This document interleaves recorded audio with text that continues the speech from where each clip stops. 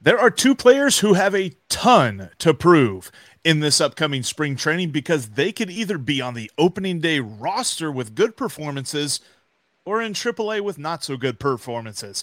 Who they are and what they have to do will be our focus on today's Locked On Reds.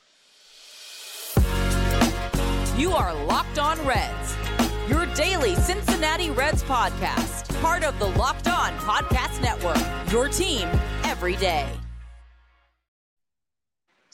You are Locked On Reds. Thanks for making Locked On Reds your first listen of the day. We are part of the Locked On Podcast Network, and we are free and available on all podcasting platforms. I'm your host, Stephen Offenbaker, alongside Jeff Carr, and we have a passion for baseball. We have a passion for the Cincinnati Reds, and we have taken that passion and we have turned it into information for you. On today's podcast, it's time to turn our attention to Goodyear, Arizona, and spring training as the Reds are getting ever so close to opening camp just 12 days from now. We're going to tell you who we think has the most to prove heading into the 2023 spring training, and we're going to tell you what they need to do in order to make the team. Also, Keith Law, friend of the Reds, not said anybody ever, has released his farm system rankings. We're going to tell you what he thinks and if we agree with him or not. Before we dive into all that, I want to let you know that this episode is brought to you by FanDuel Sportsbook, the official sportsbook of Locked On. Make every moment more by visiting FanDuel.com/LockedOn today to get started. All right, Jeff, we got a lot of ground to cover today. And when you brought this topic up, I thought this is excellent. It's time to kind of start looking this direction. Anyway, we are 12 days away from the Reds opening camp out in Goodyear, Arizona. And, it naturally lends itself to the question, once that gets started, who has the most to prove? Who has the most on the line this coming spring training in order to find themselves in Cincinnati on opening day? Yeah, and I think that this spring training, more than most, at least in recent memory, is going to be intriguing for that reason. There are so many guys that I think could make a case for the opening day roster. I think there's lots on this roster that isn't quite set in stone, or at the very least earn themselves an early season call up, maybe not on opening day, maybe a May 1st or something like that. But there's two very clear candidates that you and I have come up with, and we're going to start with the most obvious guy, Elly De La Cruz. Look, the hype is real, but Elly De La Cruz has to show that he can live up to the hype and earn that spot on the opening day roster. The talent is there. We saw the numbers, all of the statistics. We talked about them quite a bit. He hit the cover off the ball down in the minors last year. He stole a bunch of bases. He has that ability, and he can throw you out from anywhere on the diamond. We are going to have a lot of fun watching him here in spring training, but he definitely still has some things that he can work on. Oh, absolutely. And I think just for clarity's sake, for the listeners and the viewers, Jeff and I aren't saying that Elly De La Cruz is a bubble guy, that he has to go out and fight his way to be considered legitimate by this organization. The Reds want him on the big league roster. It's just a question of, can he force their hand and have them give him a starting position, shortstop, on opening day? And that all depends on the spring training performance that he puts up. If he attacks spring training like he has attacked every other level, and what we've seen from him since he was promoted from Daytona is he goes into a new level. He takes about 10 to 14 days to kind of find his groove. And once he finds his groove, it is absolutely a power baseball show. He's mashing 600-foot home runs. He is turning doubles into triples and triples into inside the Parkers. He is doing baseball things after he finds his stride.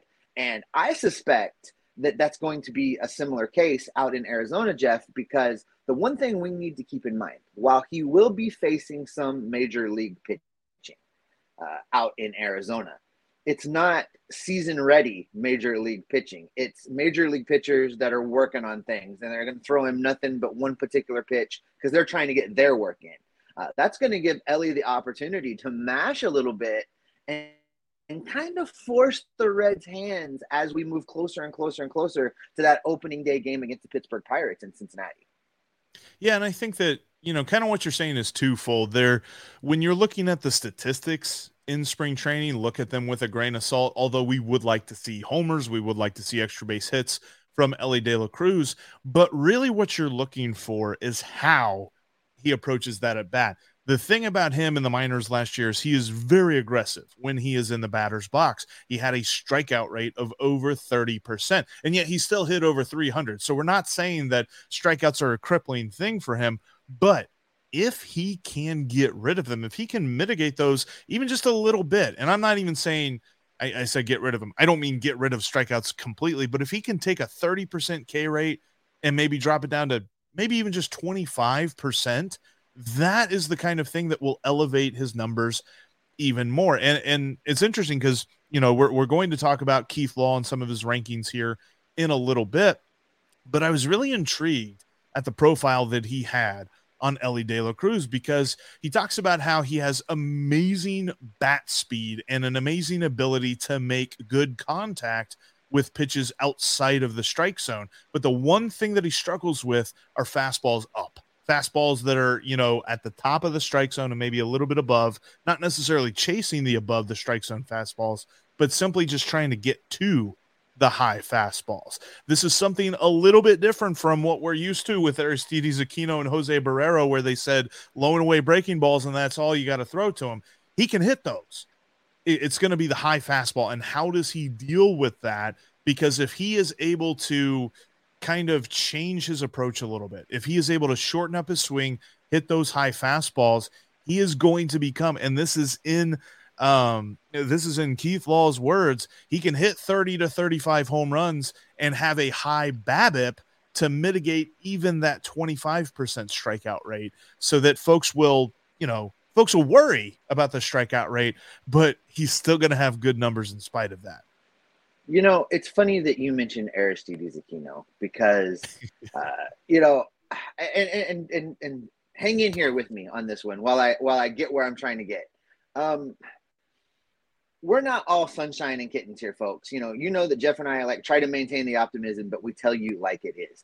I did recently have a conversation with someone inside the Reds organization, and one of the big concerns, not specifically about Elly De La Cruz, but about a particular body type. We're talking the Aristides Aquino body type, the Elly De La Cruz body type, that big, tall baseball player. Baseball is one of those interesting things where a strike zone is not really a defined area by size. It's defined by, markers on the player. We're talking about, you hear it when you're in Little League, from the letters to the knees, kind of defines the strike zone. And in Major League Baseball, it works much the same. It's from, basically below the letter line, near chest down to the knees. So that strike zone for guys like Aristides Aquino, for guys like Elly De La Cruz, is massive.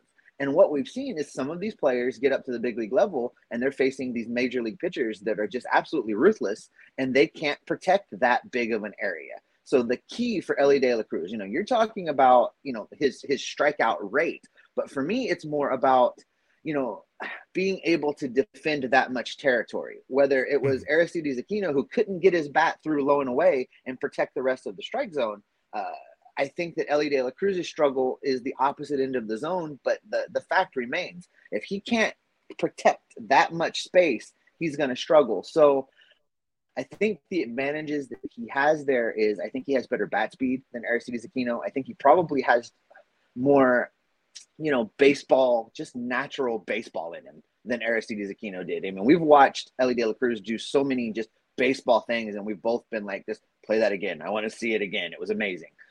So, I have concerns about what Elly De La Cruz is going to be able to do when he faces these breaking pitches that can move from where you're talking about his struggles in the upper inside area of that giant strike zone, and then break all the way down to the bottom, outside of that strike zone. And how he learns to adapt and handle those pitches, because he's going to see breaking pitches like he's never seen before the second he hits the big league roster. So, when we're talking about players in in spring training that have a lot to prove. You know, it's my hope that the Reds, when they have him on the backfield, are throwing him nothing but nasty breaking balls in an effort to make sure that he can actually make those adjustments before we ever see it, so that when we do see it, he's already got it figured out a little bit, and we don't have to listen to another round of, well, here they go again with another prospect that couldn't get, you know, that narrative is so old, and I'm so tired of it. And I really, really hope the Reds take this spring training opportunity to put Elly De La Cruz in the best position to be the face of this franchise for the next decade. Yeah, exactly. And that's the thing too, is like, we're not talking about he needs to do this, that, and the other just to prove that he's a major leaguer. If he does this, that, and the other, he could be the best player in baseball.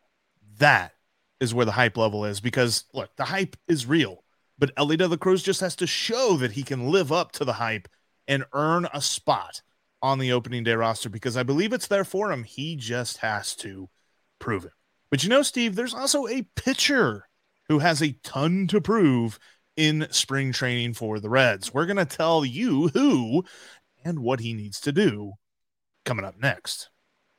Before we get to that, though, I want to let you know about today's sponsor. That's FanDuel. FanDuel is the only thing, the number one app, the only app that you're going to need for your Super Bowl party, because FanDuel is the number one sports book in America. And they have so many great ways and so many great features that make betting on sports fun and easy. You can download FanDuel now so that you can bet the Super Bowl, and they have this awesome no sweat first bet. You'll get up to $3,000 back in bonus bets if your first bet doesn't win. FanDuel lets you bet on everything from the money line to the point spread and who's going to score a touchdown. They've got Super Bowl MVP odds, which if you're betting on anyone who's not a quarterback, the best odds for a non-quarterback to win the Super Bowl MVP is Travis Kelce at plus 1,300.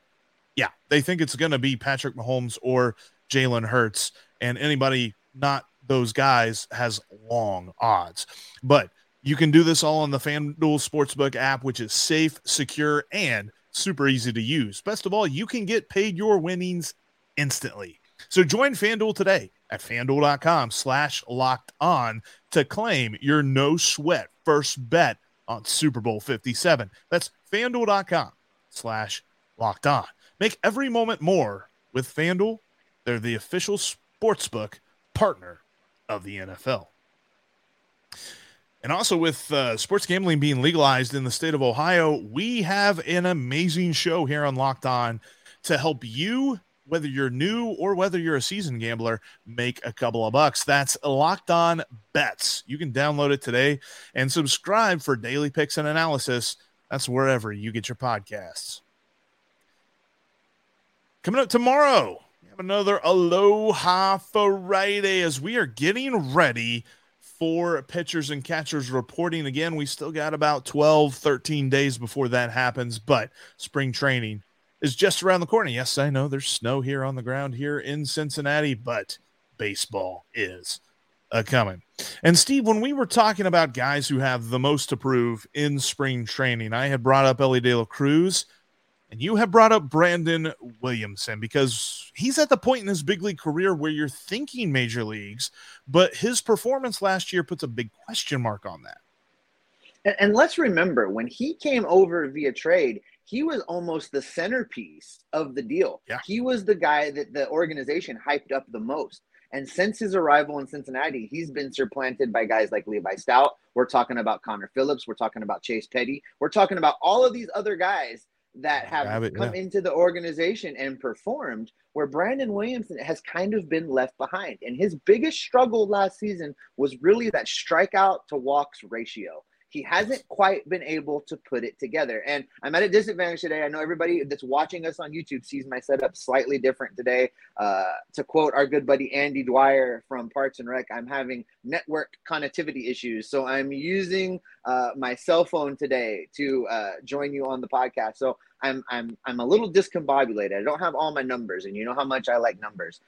So I don't remember the exact ratios that he had, Jeff, but I can tell you that they were eyebrow raising, not in a good way. It actually created some concern within the Reds organization that maybe he wasn't going to be able to put it together. Now, towards the last third of the minor league season, he did improve a little bit, and there is some hope within the organization that he's going to come into Goodyear and actually battle for that fifth starter spot that's wide open right now.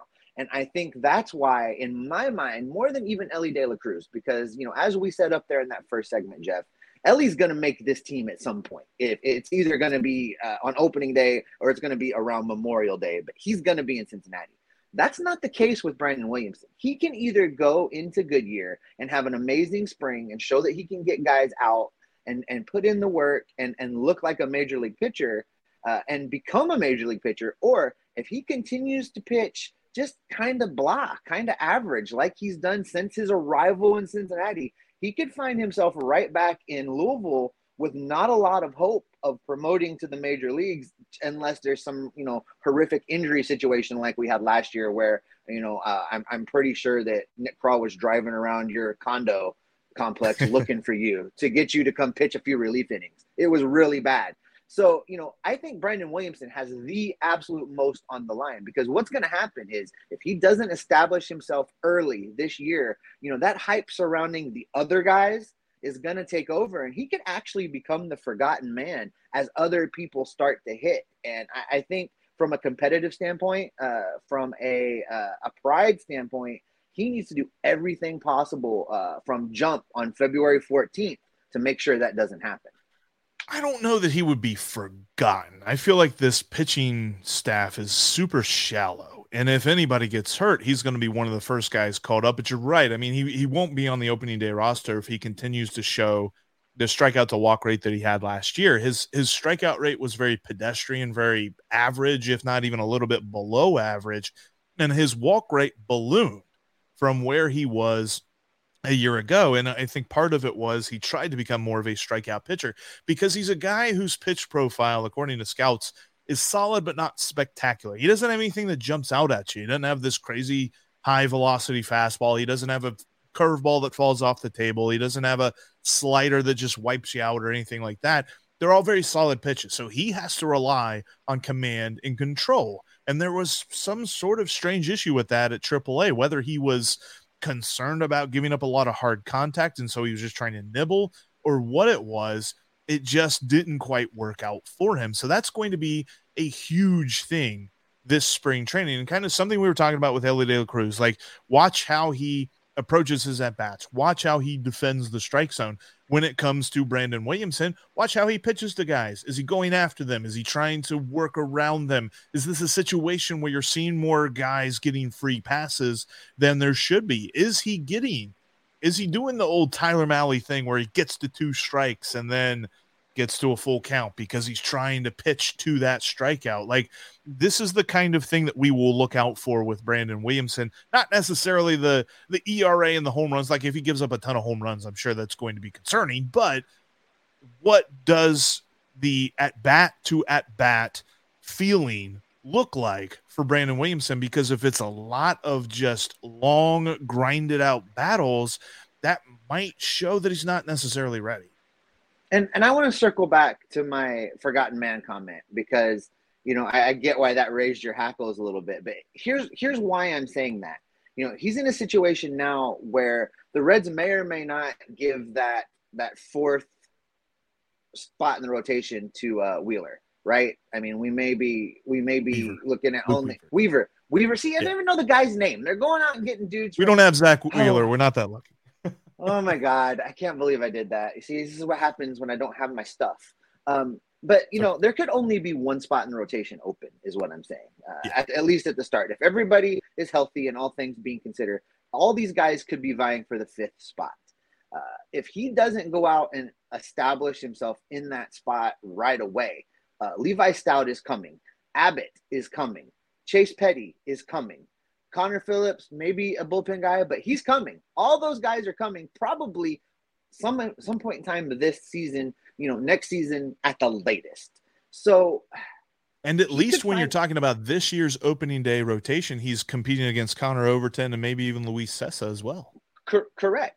So he could really find himself not in the starting rotation conversation. And I just don't see how he profiles as a bullpen guy. So if he finds himself now 6th, 7th, 8th, 9th on a depth chart of starters, and some of these starters are going to be phenomenal, he could really become an afterthought. Now, I mean, I'm not saying that they're just going to quit looking at him, but I mean, when you get that far down on the list, people stop paying attention.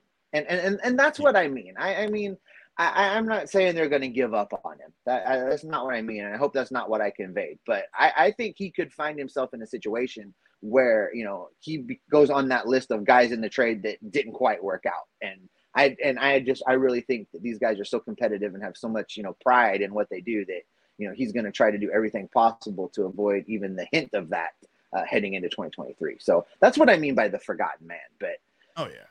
No, but I think one thing is clear, and we both agree on this, that when it comes to this spring train, we talked about the importance of Elly De La Cruz and what he has to do at the plate to really show that he should be on the opening day roster. Brandon Williamson might actually have a little bit more of an opportunity. Like, I think he might, if you're looking at a meter as far as how close to 100% he is to be on this opening day roster, he's probably over that 50% mark, but he's still got to prove it. He's still got to show that he can have command and control before we hand him an opening day rotation spot.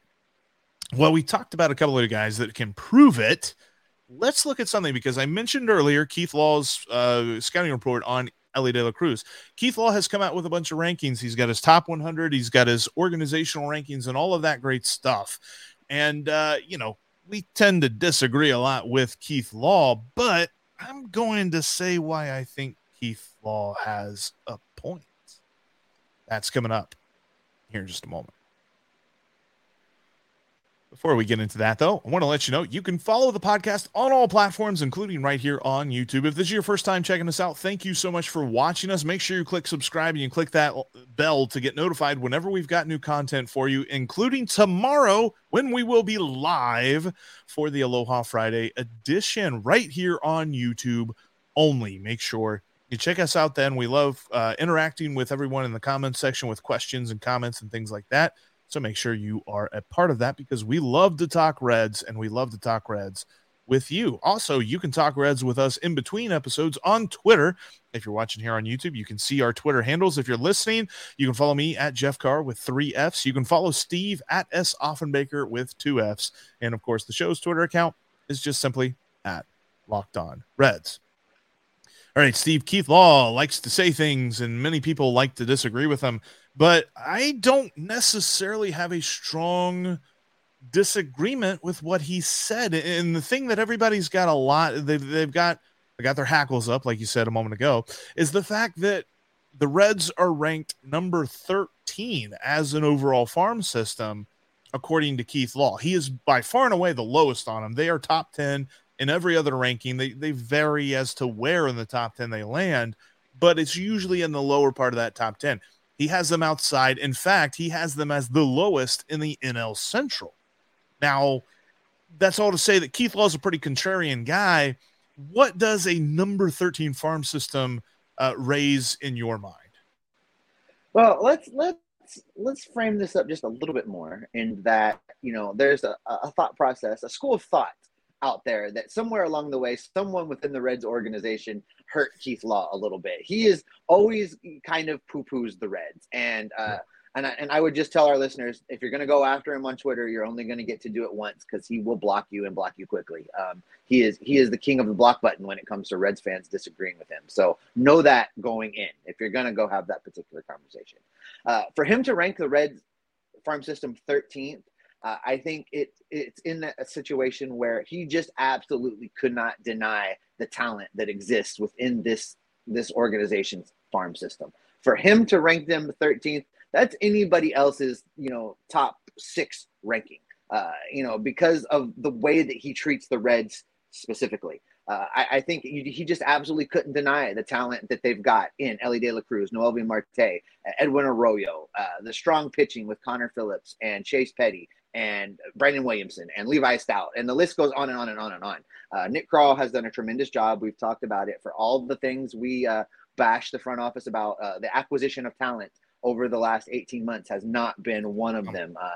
We both agree that, he's done an A+ job as far as the rankings of the players that have come in. So Keith, looking at this system and ranking it 13th, he was in a position where it's so good he couldn't spin it in a way to rank it lower than that. And even at that, he ranked it a little bit low in my estimation.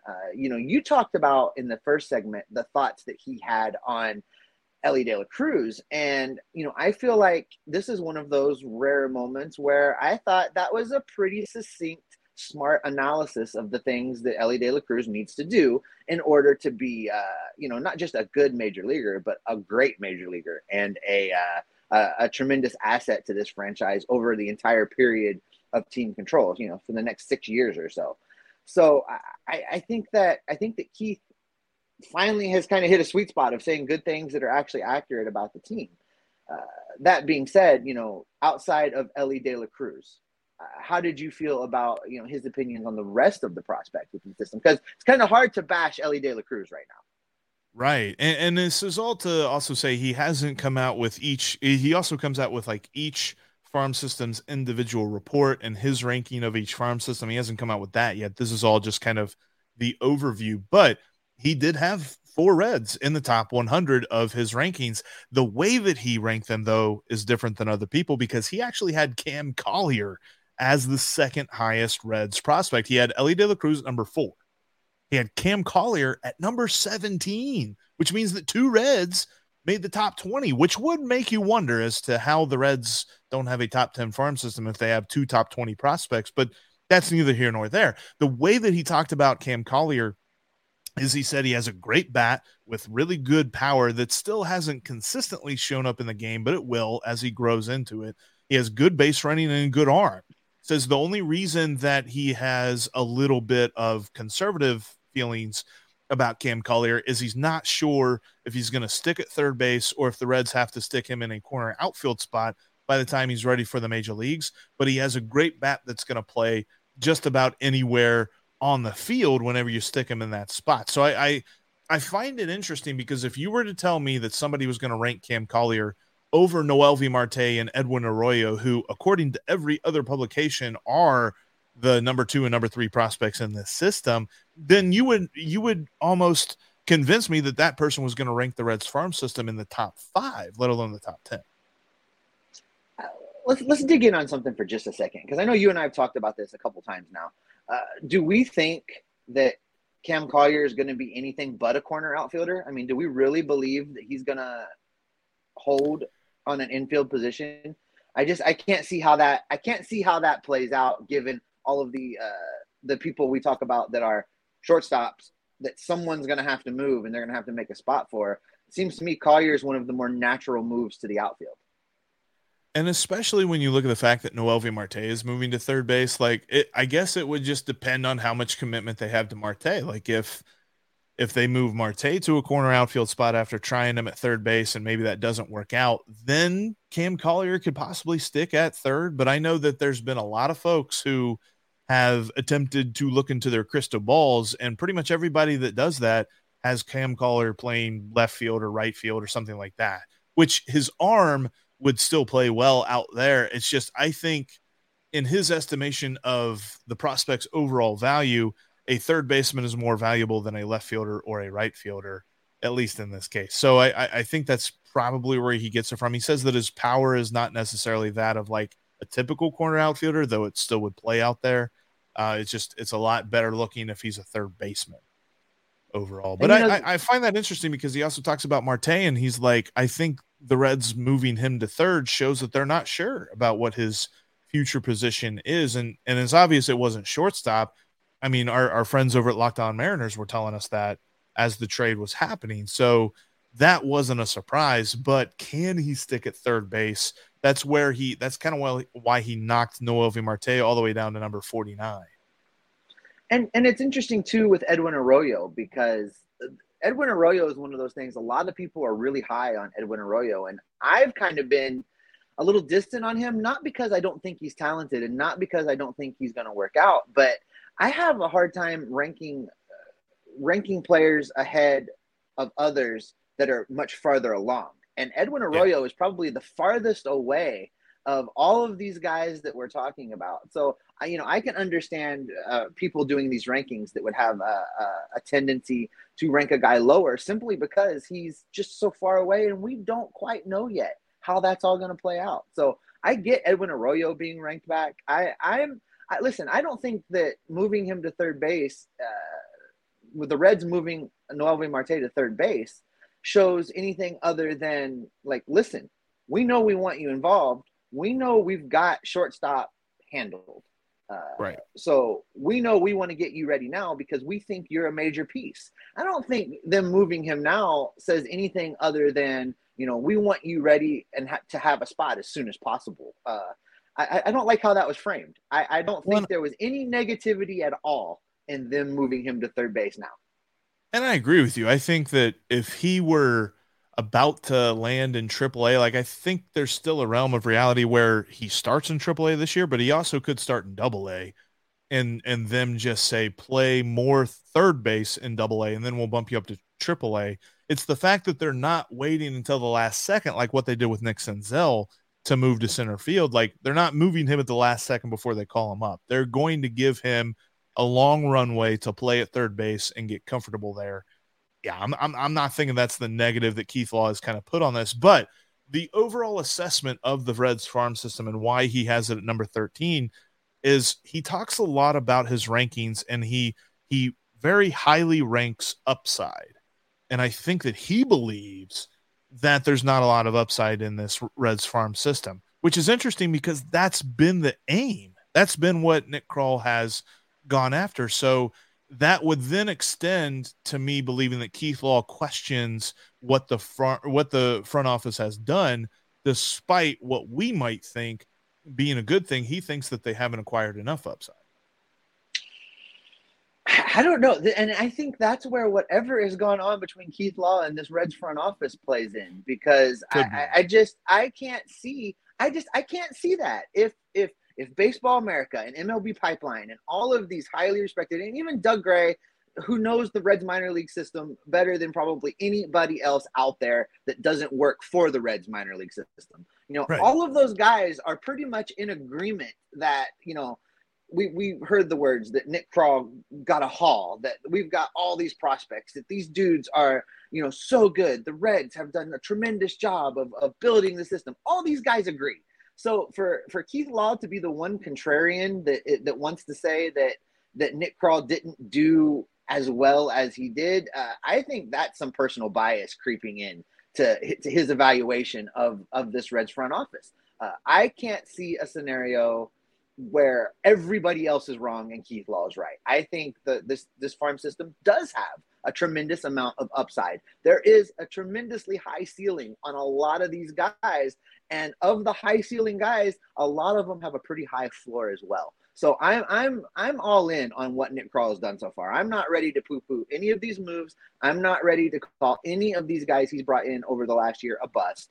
I think we have a lot to see still, but I'm still very optimistic about the impact of these young players as they move through the system and reach Cincinnati's roster. I would agree.